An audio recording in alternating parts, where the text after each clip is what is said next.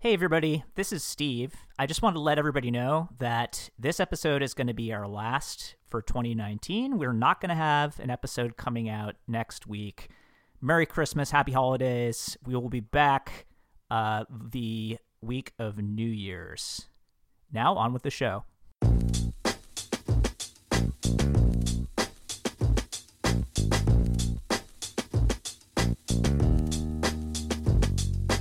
In the 21st century, global news is bigger, faster, more complicated, and frankly a whole lot scarier than ever.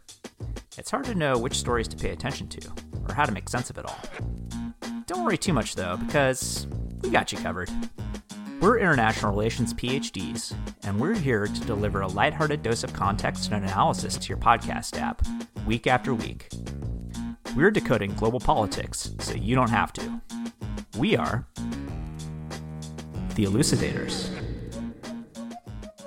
Hello, and welcome to another episode of the Elucidators. As always, I am your host, Steve Pally, and also, as always, with me is my co-host, Sumi Chatterjee. How the heck are you, Sumi? I am doing pretty well, Steve. It is nice and cool in Los Angeles and not a ton of traffic, so I will take it. Yeah, as will I. Nice and cool was actually darn near freezing this morning. A little bit surprising. So yeah, I'm wearing my hoodie, I'm wearing my socks, and I'm ready to talk international relations. Where are we this week? What's going on? This week, we are in India. Got it. This week being Tuesday, December 17th, by the way. And we're in India. We haven't been to India yet. Interesting. What's in India? About 1.6 billion people. Rather large country. Yeah. Are those people chilling? Are they, having a good time? No, if we're talking about it, it's bad news. Oh yeah. Yeah, no, it's bad. It's tough political times in India right now. So there's 1.6 billion people in India. 1 billion, more than a billion of those of Indians are Hindus. This is without question a Hindu majority state. But what is happening right now is the Prime Minister of India, Narendra Modi, who recently won re-election back in May, has passed a series of initiatives that appear, according to his sympathizers, only appear to marginalize and in some cases disenfranchise, which is to say strip the right to vote, strip citizenship from some members of the Muslim minority in India. Right. I see. Right now, though, the thing that's happened that's caused the unrest, which brings our attention to it, is that a law was passed. A law passed this past week, which basically said, on the surface, it appeared to be a religious freedom citizenship act.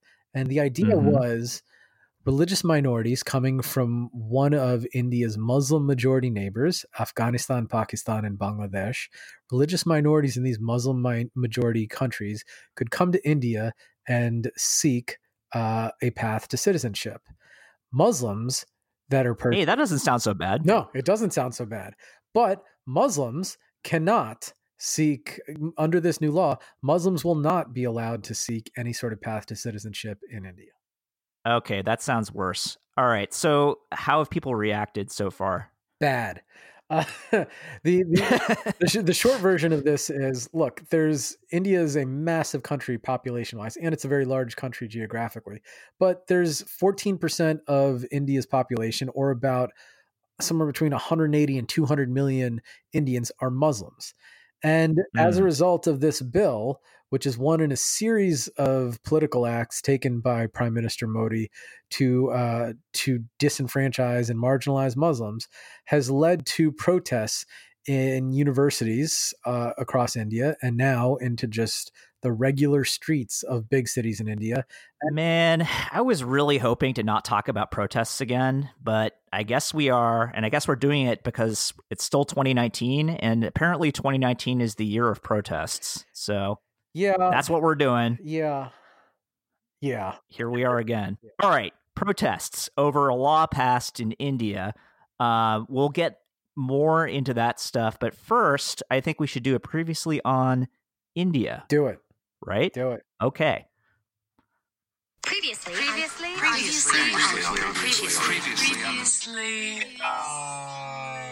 Okay, previously on India. So you've already said that India is, I think, the largest country in the entire world with something like 1.5, 1.6 billion people, 4 or 5 United States, larger than China. And 1 billion of those people are Hindu, and another 200 million are Muslims, something like that, right?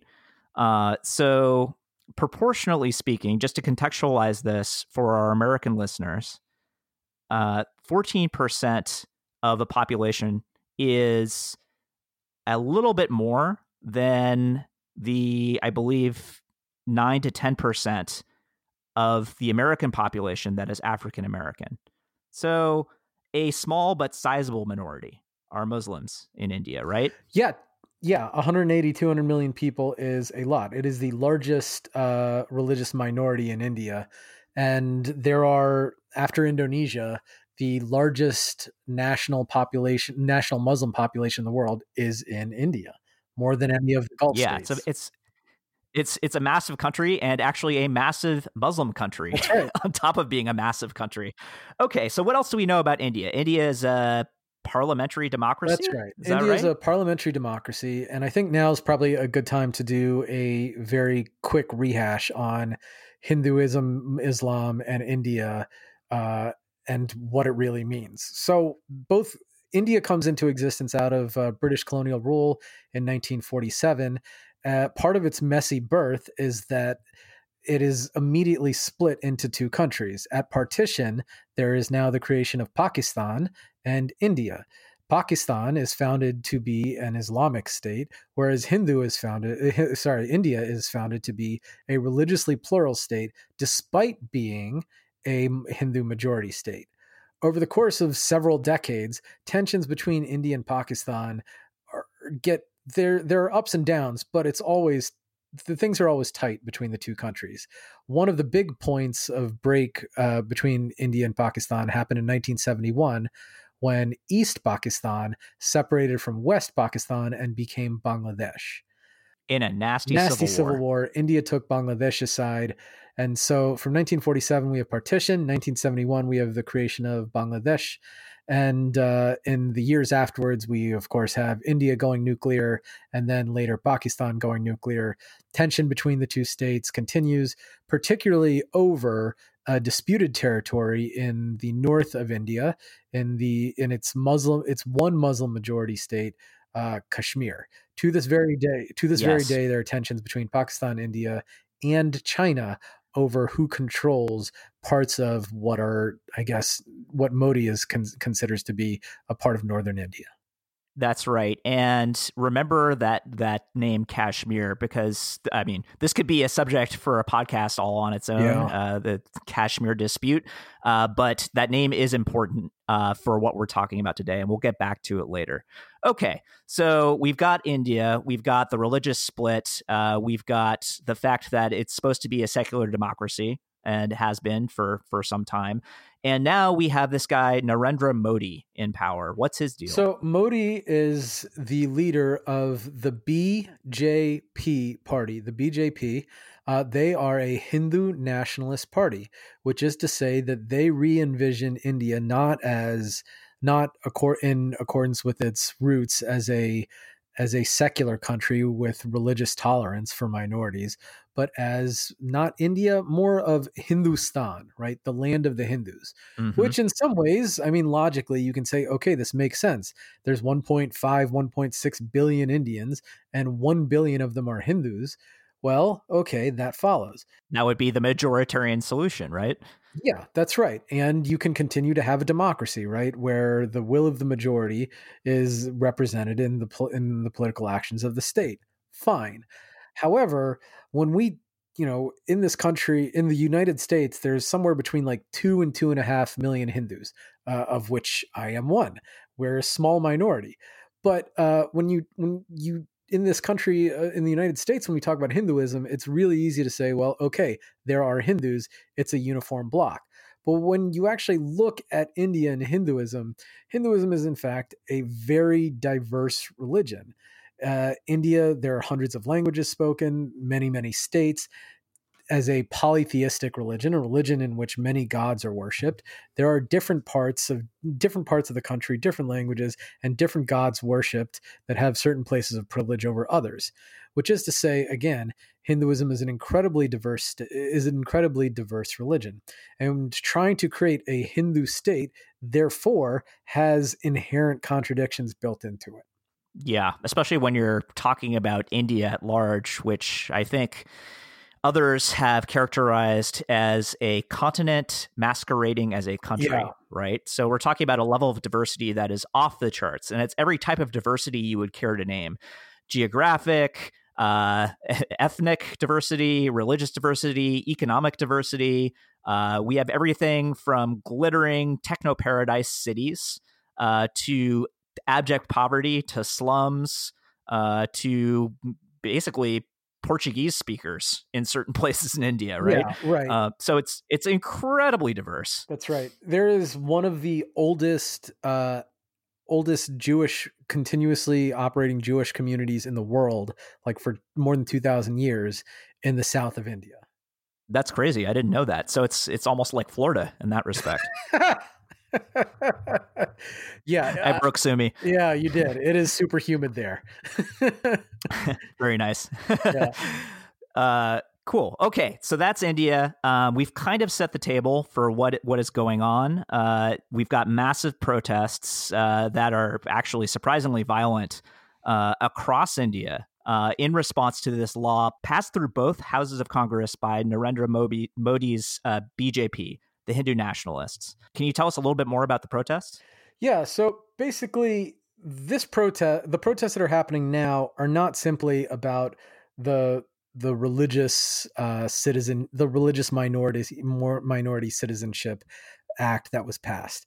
What has happened over the last several months, and in fact throughout Narendra Modi's career, has been let's just say the poor treatment of Muslims, the promotion of Hindus, and violence that has occurred throughout. So you're saying that there's a pattern to Modi's actions, and I think that we'll get into that further after we take a quick break. Do it. Hello, valued listeners. If you like what you're hearing on The Elucidators, please do us a solid and tell everyone you know about the podcast. If you really love us, please also feel free to rate us 5 stars on your podcast store, be it iTunes, Google Play, Stitcher, Spotify, or whatever, and write us a glowing review, because we rely on your positive feedback and word of mouth to grow and improve. And if you have comments or questions, you can email us at theelucidators@gmail.com or tweet us at @the_elucidators. We may even answer your question on the show.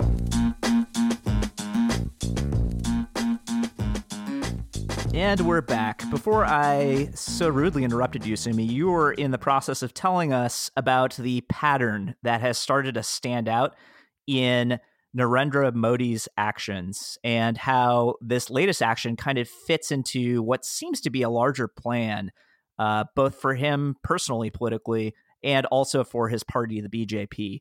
Could you elaborate on that a little bit? Sure. So before rising to become prime minister, Modi was the head of the Gujarat state in India. And back at the turn of the century, so 2001, 2002, there was some of the worst bloodshed that India has seen between Hindus and Muslims.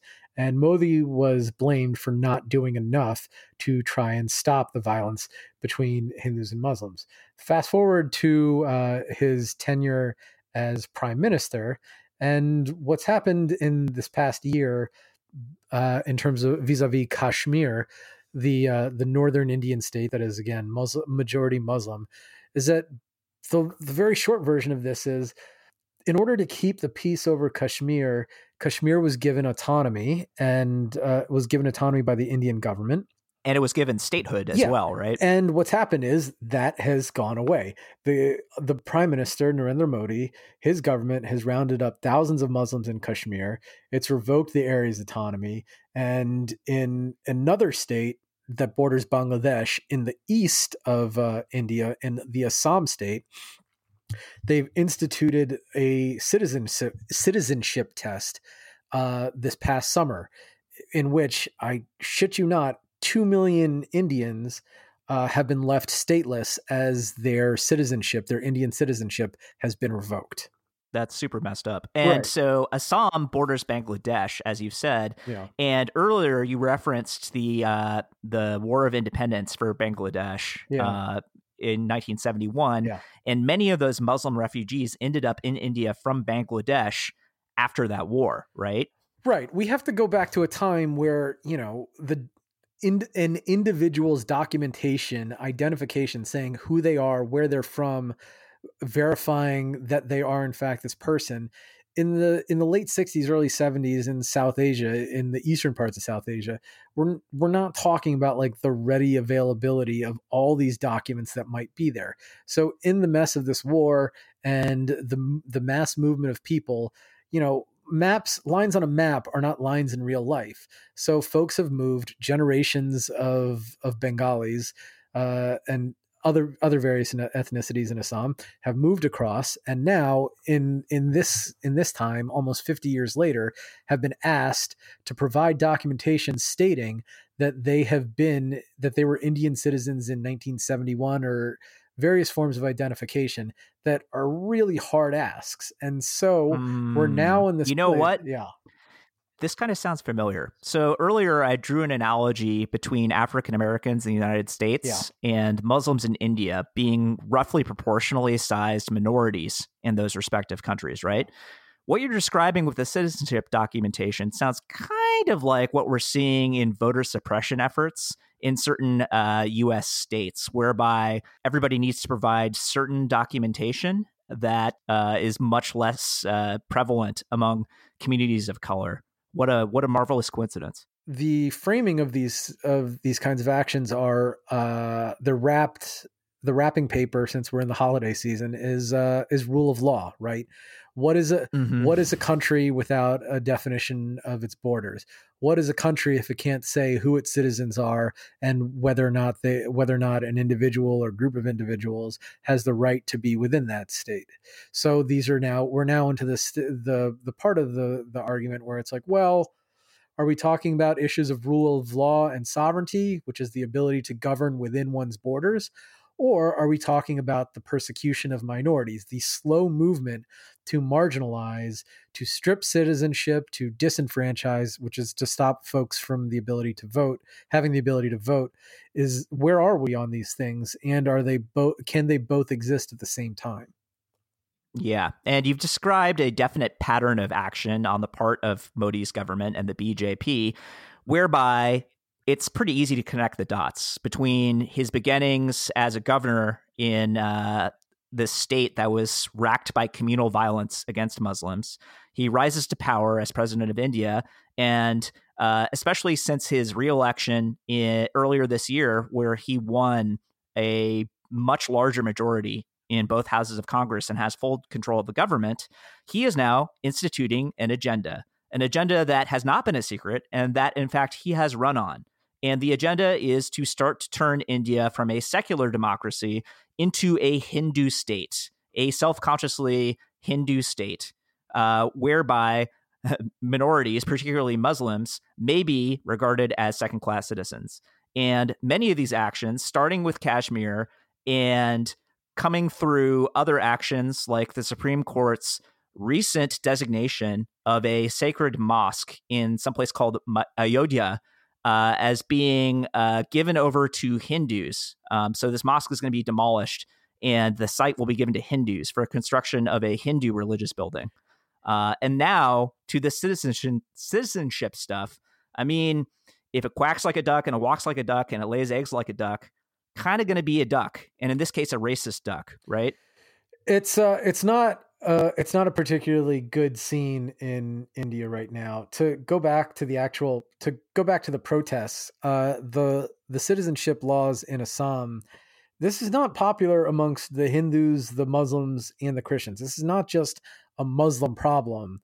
In Assam, there's great concern that, okay, if you've now taken the citizenship from 2 million people, what's going to happen if they have to leave? Like, are we now going to have an influx, a massive population overturn? What's going to happen to the regular function of society? Well, so I think Modi has a plan for that, just like Warren except Elizabeth Warren isn't building gigantic prison camps in the state where a bunch of people have suddenly lost citizenships. So yeah, it the plan is apparently that these suddenly no longer citizens, stateless people who are mostly Muslim, in Assam state, are going to be repatriated into these prison camps or expelled to Bangladesh, some combination of those two things. And when you look at that solution, you got to be like, man, there's nothing liberal about that.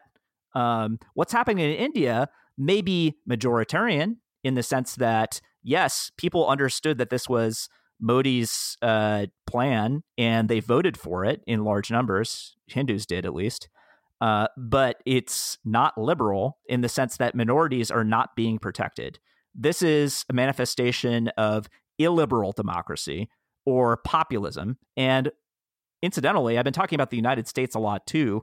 It's not just happening in India. It's happening all across the democratic world. It's happening in the United States.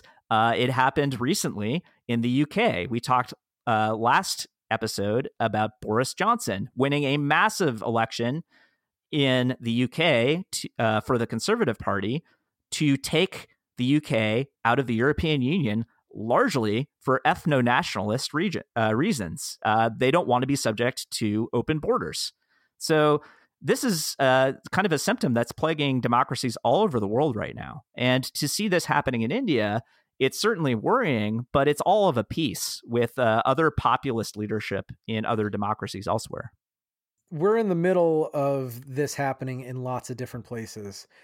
What I guess the next part of that conversation, though, is what happens next. So in the British example you just brought up, we saw what happens next, which is that Boris Johnson and the Conservative Party win a massive election mandate. We're then going to see what it actually takes throughout 2020 to actually negotiate Brexit. We're going to see if all of the worst predictions for Brexit come true, if it's somewhere in the middle, or if it's actually not so bad, like people on the right in England have said. What we're seeing in India is far less determined because the election happened in May, right?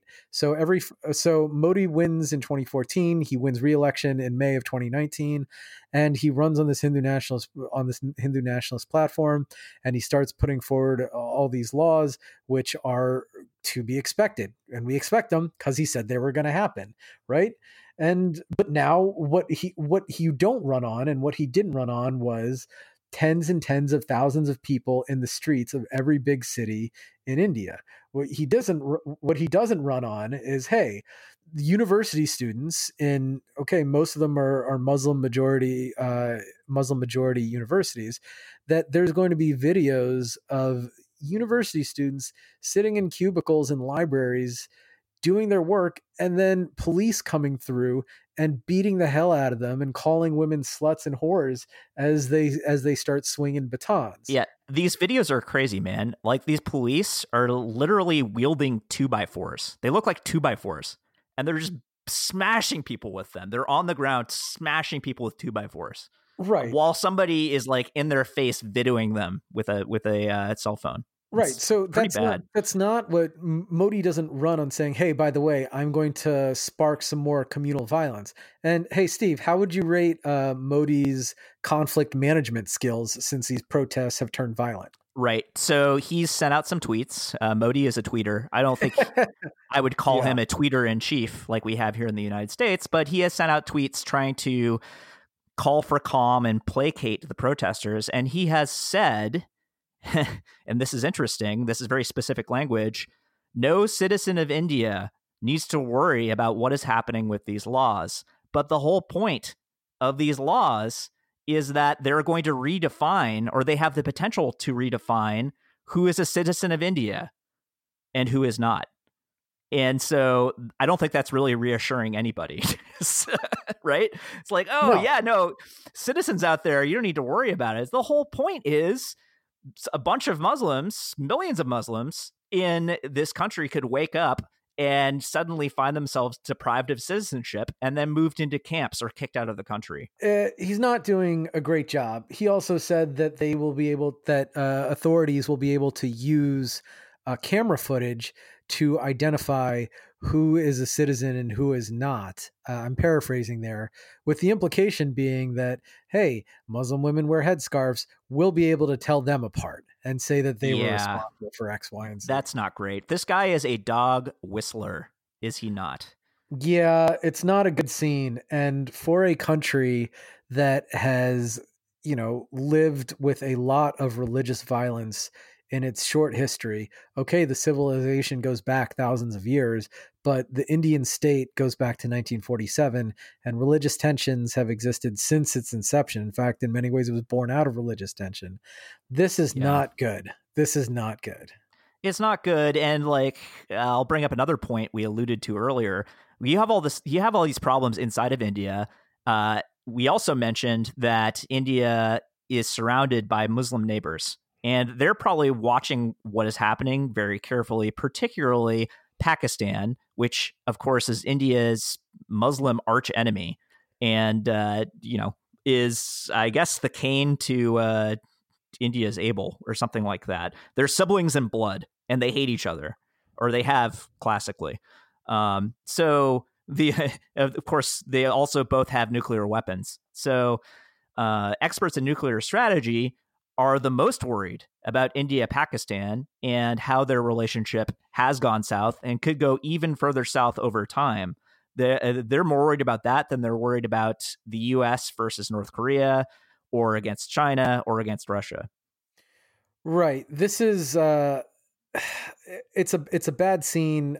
So what you're talking about is the international relations, the foreign policy consequences of India's domestic politics, which are important.